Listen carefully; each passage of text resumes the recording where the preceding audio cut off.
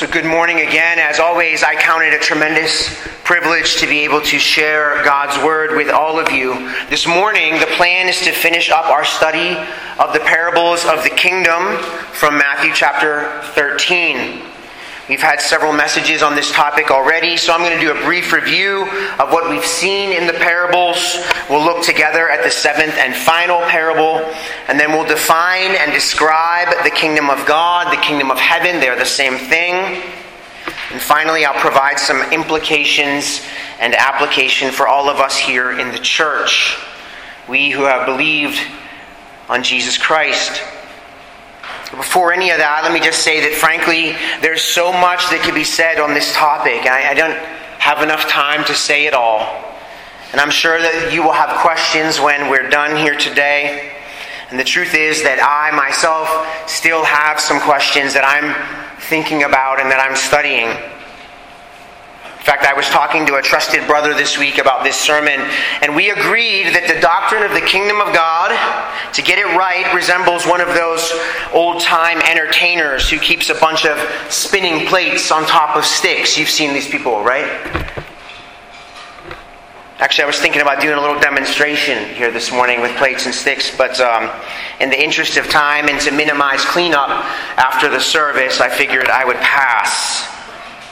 The point is that if you don't have all the plates upright and spinning at the same time in your mind, then there will be error. This is our challenge. So let's dive in together, and let me just hit a couple of points of introduction. First, I need to make clear the distinction between the two types of kingdoms described in the Bible. There is no doubt that the Bible proclaims the universal rule and reign of God over all His creation. For example, you don't have to go there, but Psalm 103 verse 19 says, Yahweh has established His throne in the heavens, and His kingdom rules over all. What we see in a text like Psalm 103 verse 19 is that because God, Yahweh, is the creator of all things, He then, by definition, rules and reigns over all things. And so, in this way, we can unashamedly declare that His kingdom knows only the bounds of creation itself. And for us in the church, this should be a comfort. And Lord willing, we will come back to this. But I trust you see and understand that this universal rule and reign of God over all His creation is not the kingdom that we have been discussing. It is not the kingdom that is being described in the parables in Matthew chapter 13. It cannot be because, for example, in the parable of the mustard seed, if you have your Bible open, the parable of the mustard seed, verses 31 and 32 of Matthew chapter 13, the kingdom being described there grows. Well, how could something that extends from one corner of the universe to the other corner of the universe grow in any meaningful way? So then we must conclude that the kingdom that Jesus is describing in Matthew 13 is something other than that. And we will see this in just a bit. Second, and you can do this on your own in your favorite Bible software. Any one of you can do a simple New Testament search on the word kingdom. And you can, for yourself, see all the things that Jesus and the apostles have to say about it.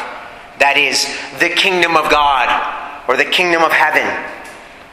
Besides what we have seen in Matthew 13, and I'll get to that in a moment, here are some other things you might find when you do this search. Matthew chapter 4, verse 17. From that time, Jesus began to preach and say, Repent, for the kingdom of heaven is at hand, or it is near.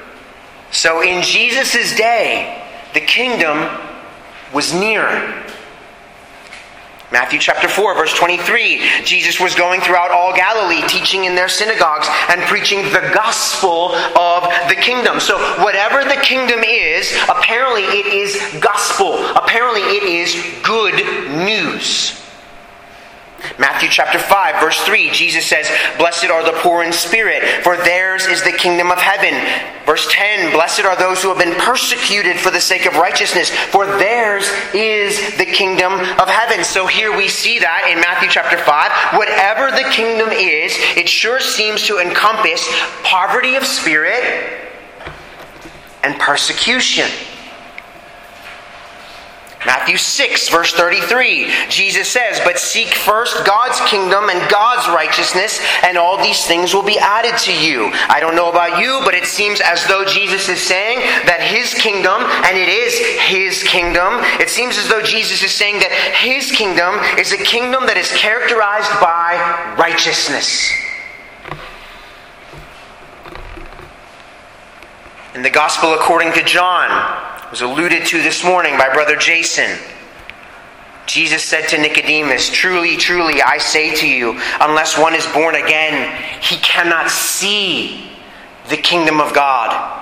And then Jesus answered again this quite confused Nicodemus, "Truly, truly, I say to you, unless one is born of water and the Spirit, he cannot enter into the kingdom of God." So here we have a couple of very important statements from Jesus about who exactly can see and enter the kingdom of God. John 18:36, Jesus says to Pilate, "My kingdom is not of this world. If my kingdom were of this world, then my servants would be fighting so that I would not be delivered over to the Jews. But as it is, my kingdom is not from here." My kingdom, Jesus says, is not of this world, which seems pretty clear. What about the Apostle Paul? What was his view of the kingdom? Romans chapter 14, verse 17. "The kingdom of God is not eating and drinking, but righteousness and peace and joy in the Holy Spirit." 1 Corinthians chapter 15, verse 50, the Apostle Paul says this, "Now I say, brothers, that flesh and blood cannot inherit the kingdom of God." And what about the preacher to the Hebrews? "Therefore," the preacher writes, "since we are receiving a kingdom which cannot be shaken, let us show gratitude by which we may offer to God an acceptable service with reverence and awe." And I could go on, but I won't, because again, you can do this search on your own. My point, though, in laying these things out is this, that whatever a person's conception of the kingdom of God, the kingdom of heaven is, it must be consistent with all that the Bible says about it. Let me say that again. Whatever a person's conception of the kingdom of God or the kingdom of heaven is, it must be consistent with all that the Bible says about it. These are the spinning plates. Finally and briefly as introduction, I need to say just a bit about why we've spent so much time on this topic. And the reason is because it's important. And I realize that's an extremely anticlimactic statement. But what you believe about the kingdom of God, what you believe about the kingdom of heaven will impact your actions in this life on a day-to-day basis. Let me give you an example. There are some Christians who believe that the kingdom of God, the kingdom of heaven, the kingdom of Jesus Christ is not now, but is yet future. That is, it will arrive. It is not here and now, but it will arrive. It will appear at some point in time that is future to us. And as a result of this belief, some of these Christians do not believe that texts like the Sermon on the Mount are binding on us as Christians now. In fact, there are entire New Testament books that are not for us, the church, now. Do you believe that? Do you believe that the Sermon on the Mount is not for you? And there are many similar issues and questions like this. So the point is this: knowing what the kingdom of God is important.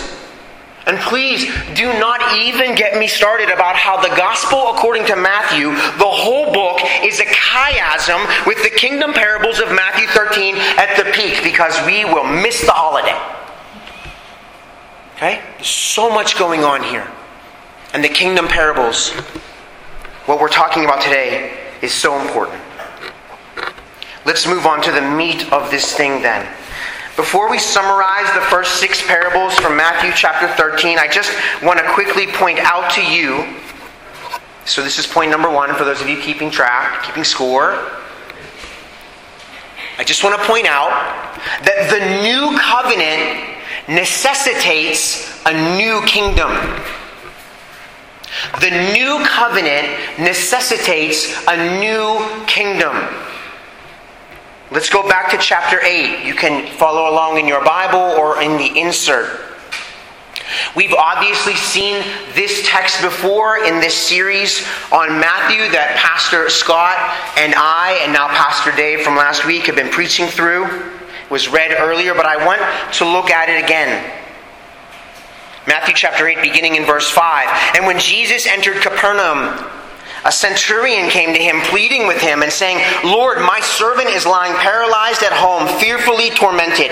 And Jesus said to him, I will come and heal him. But the centurion said, Lord, I am not good enough for you to come under my roof, but just say the word, and my servant will be healed. For I also am a man under authority, with soldiers under me. And I say to this man, go, and he goes. And to another, come, and he comes. And to my slave, do this, and he does it.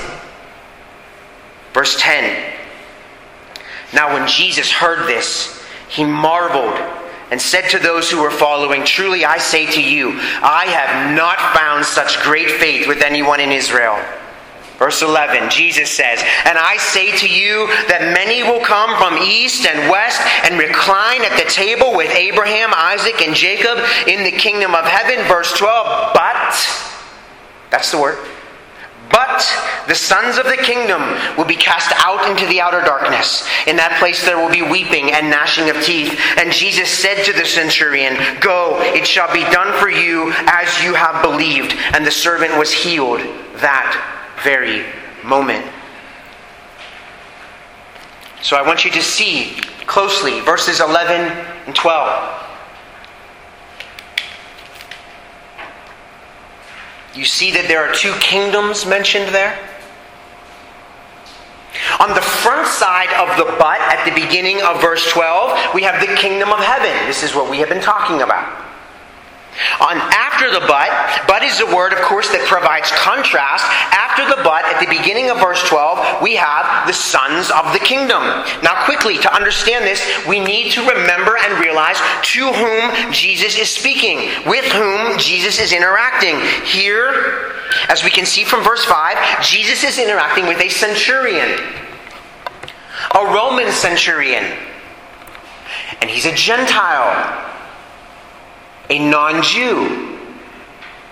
How do we know this? Look at verse 10, please. Jesus says, right, when Jesus heard this, when Jesus heard what the Roman centurion said to him, he, Jesus, marveled and said to those who were following, truly I say to you, I have not found such great faith with anyone in Israel. So the Roman centurion is being contrasted with those in Israel, who frankly are Jesus' typical audience. Matthew's using this interaction between Jesus and the Gentile Roman centurion to draw a distinction, to draw a contrast between the kingdom of heaven, into which, verse 11, many will come from east and west. These are also Gentiles. The ones coming from east and west, these are Gentiles. This interaction is intended to draw a distinction and a contrast with verse 12, the sons of the kingdom. What kingdom is that? That's the kingdom of Israel. The sons of the kingdom in verse 12 are the Jews who soon will be cast into the outer darkness. And why? Why? Because of their lack of faith. In contrast to the Gentile Roman centurion, their lack of faith, which will be most clearly manifest in their rejection of their Messiah and King, Jesus our Lord. So what's the point? The point is this. The arrival of the new covenant in Jesus Christ necessitates the arrival of a new kingdom. A kingdom in which Gentiles recline at the table with Abraham, Isaac, and Jacob, and in which the Jews, the sons of the kingdom, are cast out due to unbelief. Are there subtleties associated with all of this? Yes, of course there are, but I'm just reading you the text. So whatever the kingdom of heaven is, with the arrival of the new covenant, the kingdom of heaven must be a new kingdom and not the old. Not the old covenant kingdom of Israel. All right. That catches us up to Matthew 13. Let's very briefly review what we've already seen in the first 6 parables of the kingdom in Matthew 13. First, we saw the parable of the sower, which in Matthew 13 is found in verses 1 through 9. The explanation of the parable of the sower is found in verses 18 to 23 of that same chapter. And what we saw there very briefly, is that the kingdom of heaven is a kingdom of word and spirit. The kingdom of heaven is a kingdom of word and spirit. The second parable, the parable of the wheat and the tares. It's found in verses 24 through 30. Explanation in verses 36 to 43 tell us that the sons of the kingdom, this is important because I'm going to emphasize something here as well, tells us the sons of the kingdom and the sons of the devil both grow together in the world. In the world. Jesus says in verse 38 of Matthew chapter 13, the field is the world. The Greek is cosmos. It means the whole world. And you'll see in just a moment why I'm emphasizing this point. Parables 3 and 4 are the parables of the mustard seed, found in verses 31 to 33, and leaven. The parables of the mustard seed and leaven. And these parables tell us that the kingdom of heaven will start small and grow invisibly over time. The kingdom of heaven will start small and grow invisibly over time. This, as Pastor Scott said a few weeks ago, is in contrast to the Jews' expectation for the Messianic kingdom, which they assumed was going to start big and arrive obviously with power and immediately. That was what they were expecting, even all the way into Acts chapter 1 after Jesus was resurrected from the dead. So the parables of the mustard seed and the leaven provide contrast to the Jewish expectation of the first century. And parables 5 and 6, which we heard about last week from Brother Dave, love that guy. Parables of the lost treasure and the pearl of great value. These are related to the song we sang this morning, which I mentioned, verses 44 through 46. What we learned last week, among other things, is that the kingdom of heaven is so valuable that it demands complete and utter devotion. It demands that one lose or be willing to lose everything of worldly value that the kingdom of heaven, might be gained. We also see from these two parables that some people stumble upon it and some people actually seek it out. That's what we saw last week. Let's look together then at the 7th parable at the kingdom. It should not surprise any of you that there are 7 parables. This is Jesus speaking again, beginning in verse 47 of Matthew chapter 13. Again, the kingdom of heaven is like a dragnet cast into the sea and gathering fish of every kind. And when it was filled, they drew it up on the beach, and they sat down and gathered the good fish into containers, but the bad they threw away. So it will be at the end of the age. The angels will come forth and take out the wicked from among the righteous and will throw them into the fiery furnace. In that place there will be weeping and gnashing of teeth. So a few things that we have to see in this parable. First, we see something similar, not exactly the same, but similar to what we saw in the parable of the wheat and tares. And that is that the righteous live, or swim, if you will, along with the unrighteous, the bad fish, but this time in the kingdom, until the end of the age. So what's in view here in the seventh parable, the parable of the dragnet, is smaller in scope than what we saw previously in the parable of the wheat and tares. In that previous parable, Jesus says, as I said, in verse 38, the field in which the good seed of the kingdom was sown, the field is the world, cosmos. Here in this last parable, the dragnet is the kingdom. So listen, please. This is so important. Not only will the true sons of the kingdom grow together with the sons of the evil one in the world, verse 38, but here in this seventh and last parable, we see that even in the kingdom itself, there will be the righteous and the unrighteous, and therefore there will also need to be a separation at the end of the age. Let me say that again. Not only will the true sons of the kingdom grow together with the sons of the evil one in the world, but here in this seventh and last parable, we see that even in the kingdom itself, there will be righteous and the unrighteous, and therefore there will need to be a separation at the end of the age. Got those plates humming? Yeah, you got them? Okay.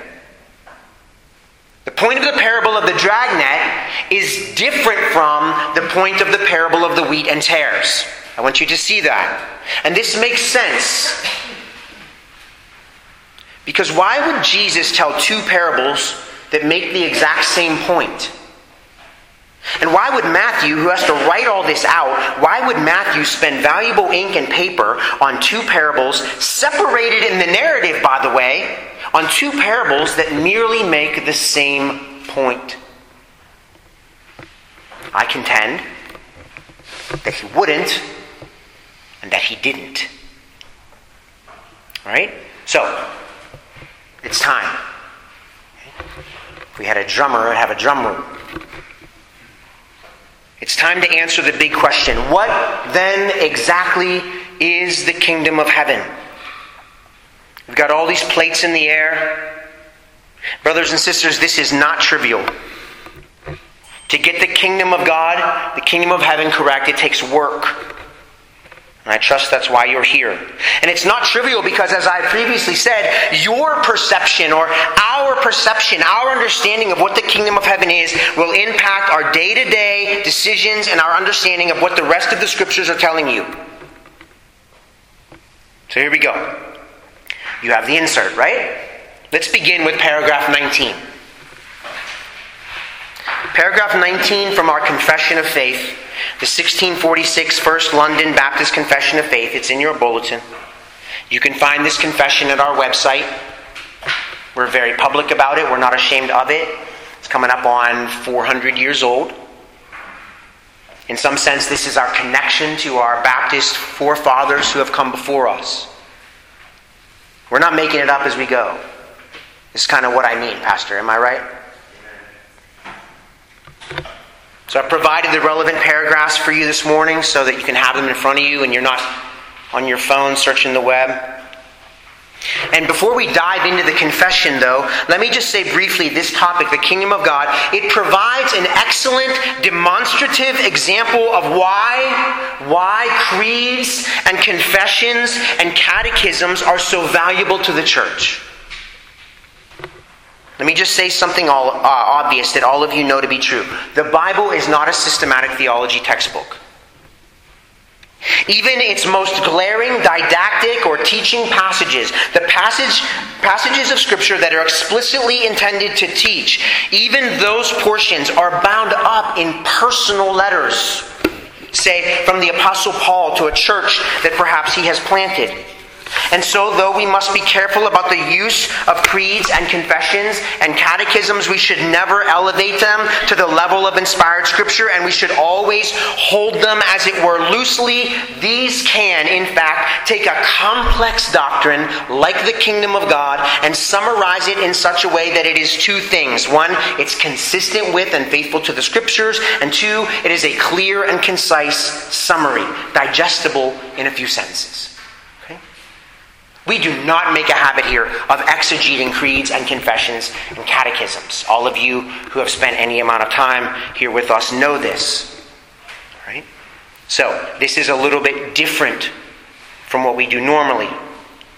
But we're going to our confession this morning because it provides what we at Abiding Grace Church believe is a clear and concise summary of what the Bible teaches on this doctrine of the kingdom of God. We begin with paragraph 19, which is entitled, Christ our King, which will come up again in 2 weeks.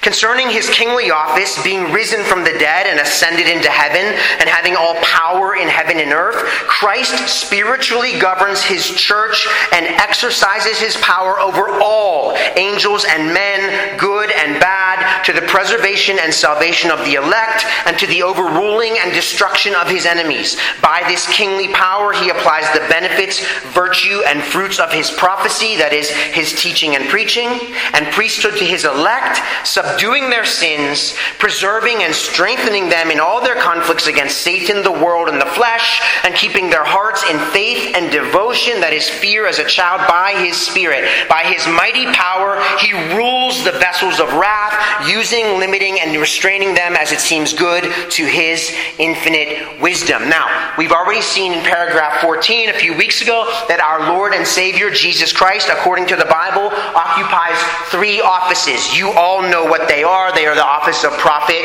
priest, and king. And here in paragraph 19, let me just show you the extent of his reign. And you should not be surprised, I don't think, that the extent of his reign is twofold. Look with me again at the first part of the first sentence. Concerning his kingly office, being risen from the dead and ascended into heaven, and having 1, all power in heaven and earth. 2, Christ spiritually governs his church. So I began this morning's sermon by talking about how the Bible describes 2 kinds of kingdoms. The first was the sovereign, universal rule and reign of God over all his creation. The second was the kingdom of heaven, which is described by Jesus himself in the parables of the kingdom in Matthew chapter 13. And here in these first few words of paragraph 19 of the confession, we see both of these. We see Jesus Christ in his kingly office having both, quote, all power in heaven and earth, and the spiritual government of his church, which is, frankly, a dead giveaway for where we're going next. Paragraph 33. This is the kingdom that the parables in Matthew 13 are talking about. Paragraph 33. I have pointed some of you to this paragraph previously as we've been talking about the kingdom of heaven, so here it is. It is entitled The Church, Christ's Spiritual Kingdom on Earth. Jesus Christ has here on earth a spiritual kingdom, which is his church, whom he has purchased and redeemed to himself as a special inheritance. This church is a fellowship of visible saints, called and separated from the world by the word and Spirit of God to the visible profession of faith of the gospel. They are baptized into that faith and are joined to the Lord and to each other by mutual agreement in the practical enjoyment of the ordinances commanded by Christ, their head and king. Those ordinances, of course, are baptism and the Lord's Supper. Now, of course, we could spend the rest of the day today, as Jason said this morning, looking at each of the phrases and clauses in this paragraph. We're not going to do that either. I assume most of you are off work tomorrow, so you can spend the day tomorrow if you like. But I just want to point out that this concise paragraph encapsulates some of the things that we've seen from the parables of the kingdom.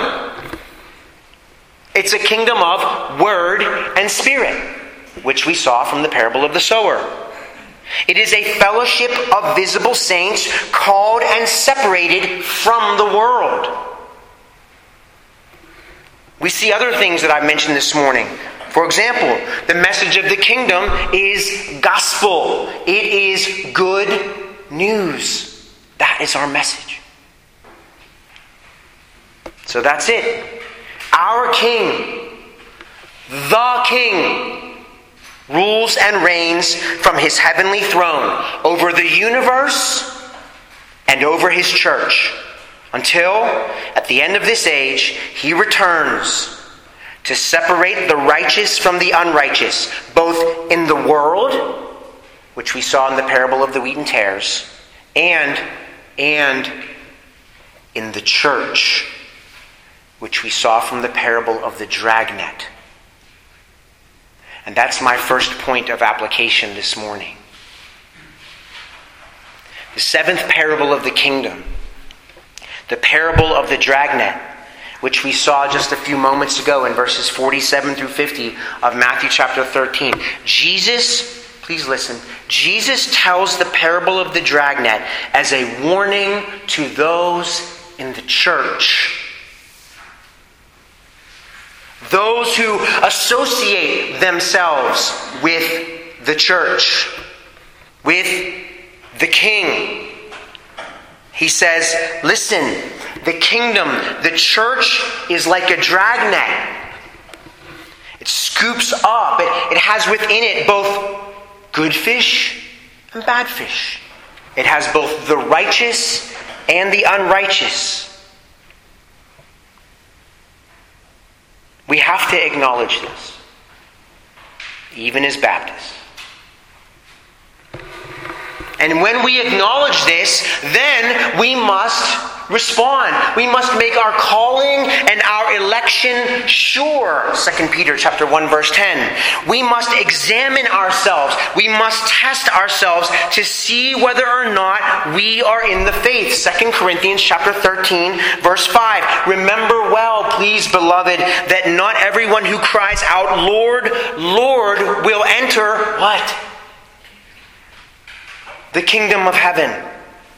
Matthew chapter 7 verse 21.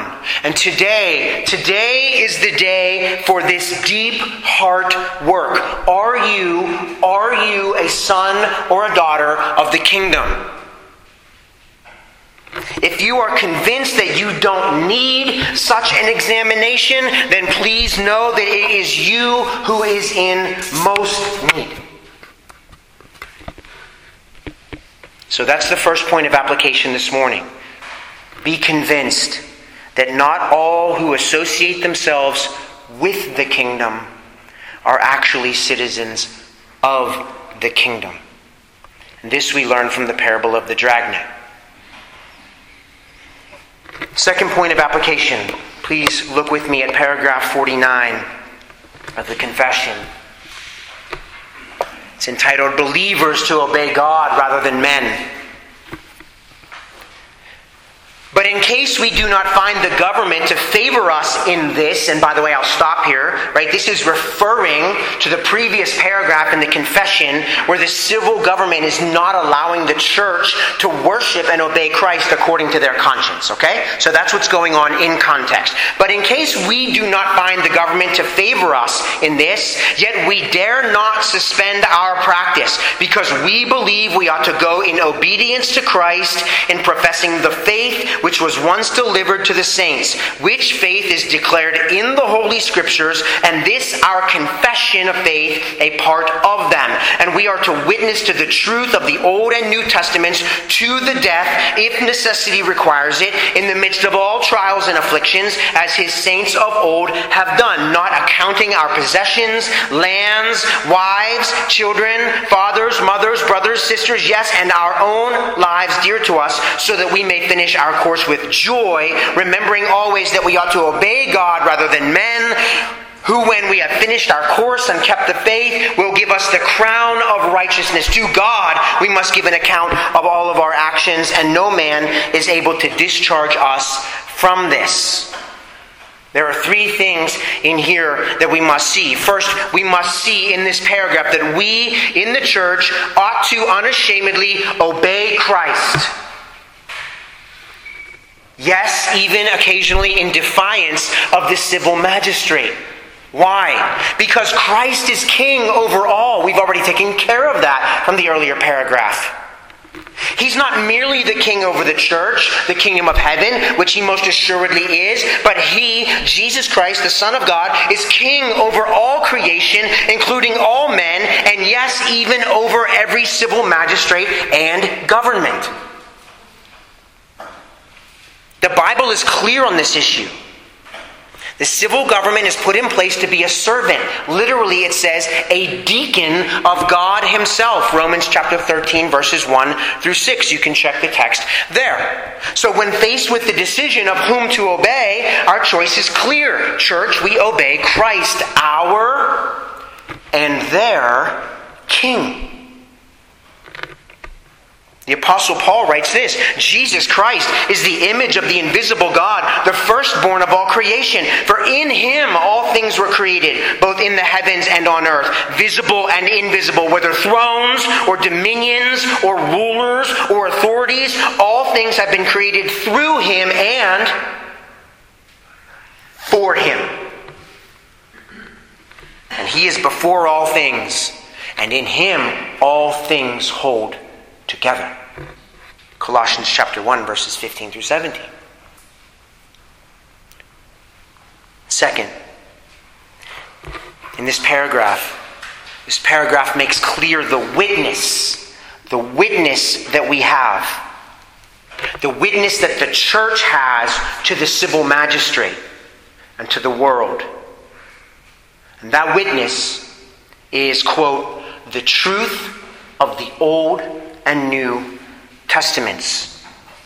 The faith which was once for all delivered to the saints. So what exactly does this mean for us? It means that although we should not expect the civil magistrate to obey Christ as king, and although we should not expect anyone in the world outside the kingdom to obey Christ as king, we have a duty to witness to them the truth of the Scriptures, which proclaim righteousness and justice and the future coming of the king at the end of the age. They need to know that. Listen with fresh ears, if you will, to what the Apostle Paul said to the philosophers on Mars Hill. Paul says, "Men of Athens, I perceive that in every way you are very religious. For as I passed along and observed the objects of your worship, I found also an altar with this inscription, 'To the unknown God.' What therefore you worship as unknown, this I proclaim to you. The God who made the world and everything in it, being Lord of heaven and earth, does not live in temples made by man, nor is he served by human hands as though he needed anything, since he himself gives to all mankind life and breath and everything. And he made from one man every nation of mankind to live on all the face of the earth, having determined allotted periods and the boundaries of their dwelling place, that they should seek God and perhaps feel their way toward him and find him. Yet he is actually not far from each one of us. Listen, the times of ignorance God overlooked, but now, after after the crucifixion, resurrection, and ascension of Jesus Christ. But now he commands all people everywhere to repent, because he has fixed a day on which he will judge the world in righteousness by a man whom he has appointed, and of this he has given assurance to all by raising him from the dead. This is our message. And yes, it is a message of righteousness and judgment, but it is also a message of the gospel. Third, it's clear from paragraph 49 of the confession that this kingdom, this king, is worth dying for. Let me read you these words. Perhaps they sound familiar. The kingdom of heaven is so valuable that it demands complete and utter devotion. It demands that one lose or be willing to lose everything of worldly value, that it, the kingdom of heaven, this king, might be gained. This is just the parable of the lost treasure and the pearl of great value. Right here in paragraph 49. The king died. The king, our king, rose again from the dead. And we too, his subjects, will also rise again.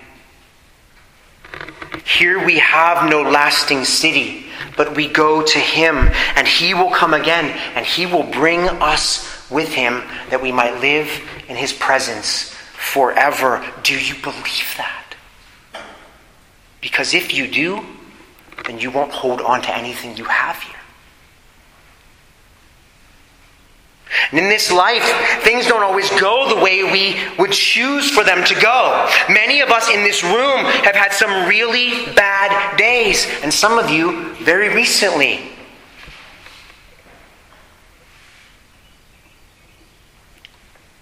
She's actually watching the little ones today. And on those days, we might ask ourselves, is Jesus really the king over all things? Jesus, what are you doing? Jesus, can't you make this stop? And it's in those moments, on those days, where the king says to us, his people, trust me. I know what I'm doing. We must believe this, and we must believe that one day our King will right every wrong, that he will wipe away every tear, and he will show himself to the whole universe, even to you and to me, that he is all wise in all things.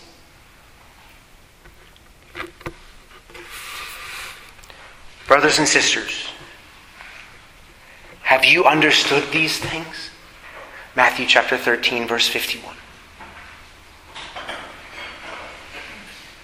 If so, then the exhortation is this: take this gospel, take this good news of the kingdom of heaven, this treasure that we have, verse 52, this treasure that we have. See, the disciples have the treasure. Do you see that in verse 52?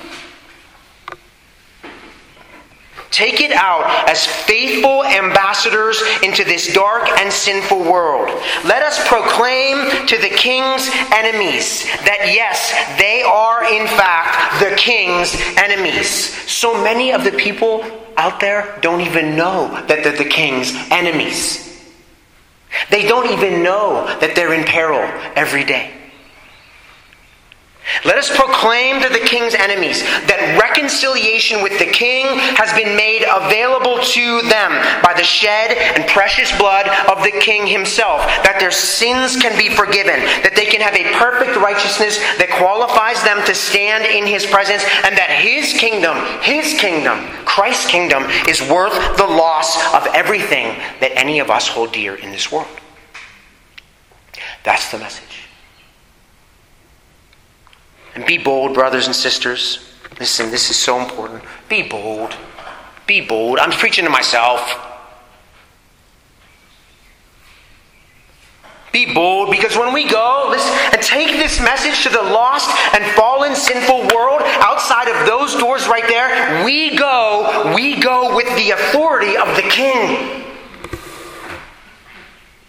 who after his resurrection from the dead said, "All authority has been given to me in heaven and on earth. Go therefore and make disciples of all the nations, baptizing them in the name of the Father and the Son and the Holy Spirit, teaching them to keep all that I have commanded you. And behold," the King says, "behold, I am with you always, even to the end of the age." Come quickly, King Jesus. Let's pray.